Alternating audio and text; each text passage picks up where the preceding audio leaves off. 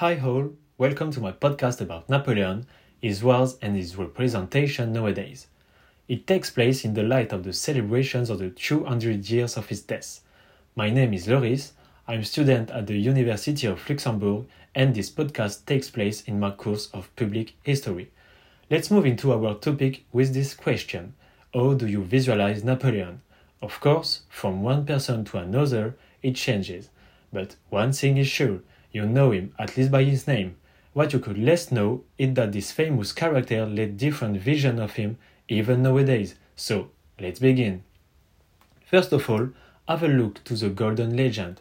You surely know that when someone left a very good trace, that all the works and other things that people did to pay tribute to him. In a lot of minds, that's what Napoleon left behind him. Around Napoleon built a glorification, a true myth. His military and political career, so epic, he was sometimes seen as a messiah.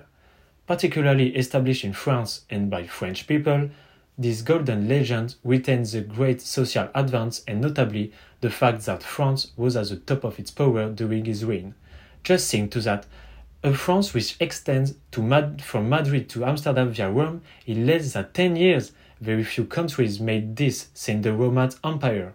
Moreover, Napoleon was often represented in paintings and sculptures with the laurel wreath, a Roman symbol, as if to affirm this legacy.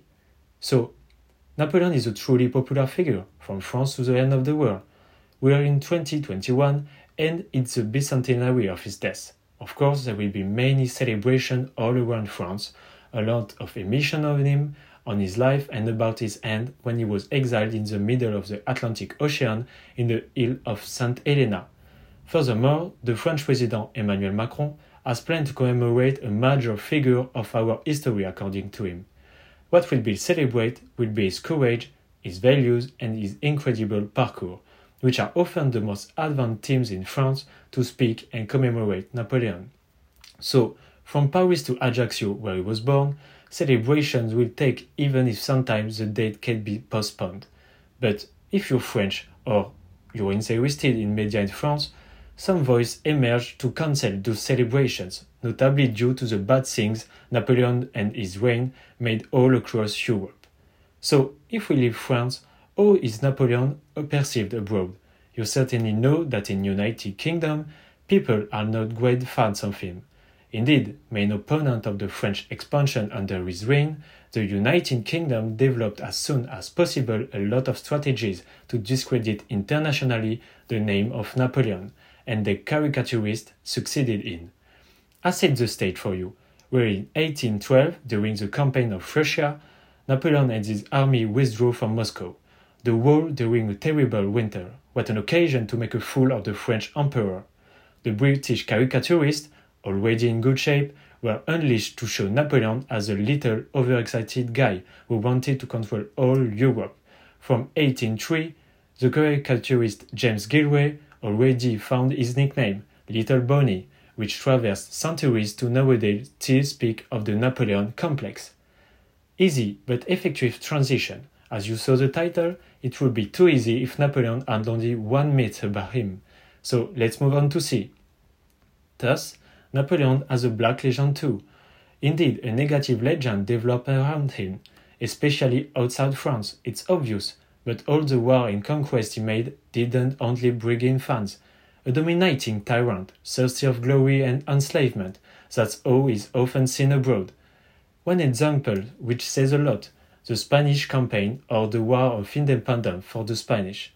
Taking advantage of the pretext of an invasion of Portugal and the Spanish monarchy in perdition, Napoleon took over the country, without any crimes and even thinking he had the support of the population. Really big mistake. Feeling trapped, first Madrid and then the rest of Spain began guerrilla warfare against the French army in 1808. The French responded with cruelty and massacres in all Spain the next 6 years, until the legitimate prince, Ferdinand VII, came into power helped by the British and Portuguese. This conflict still is present today in Spain, with truly negative views on Napoleon and his army notably brought into light by Francisco Goya and his paintings.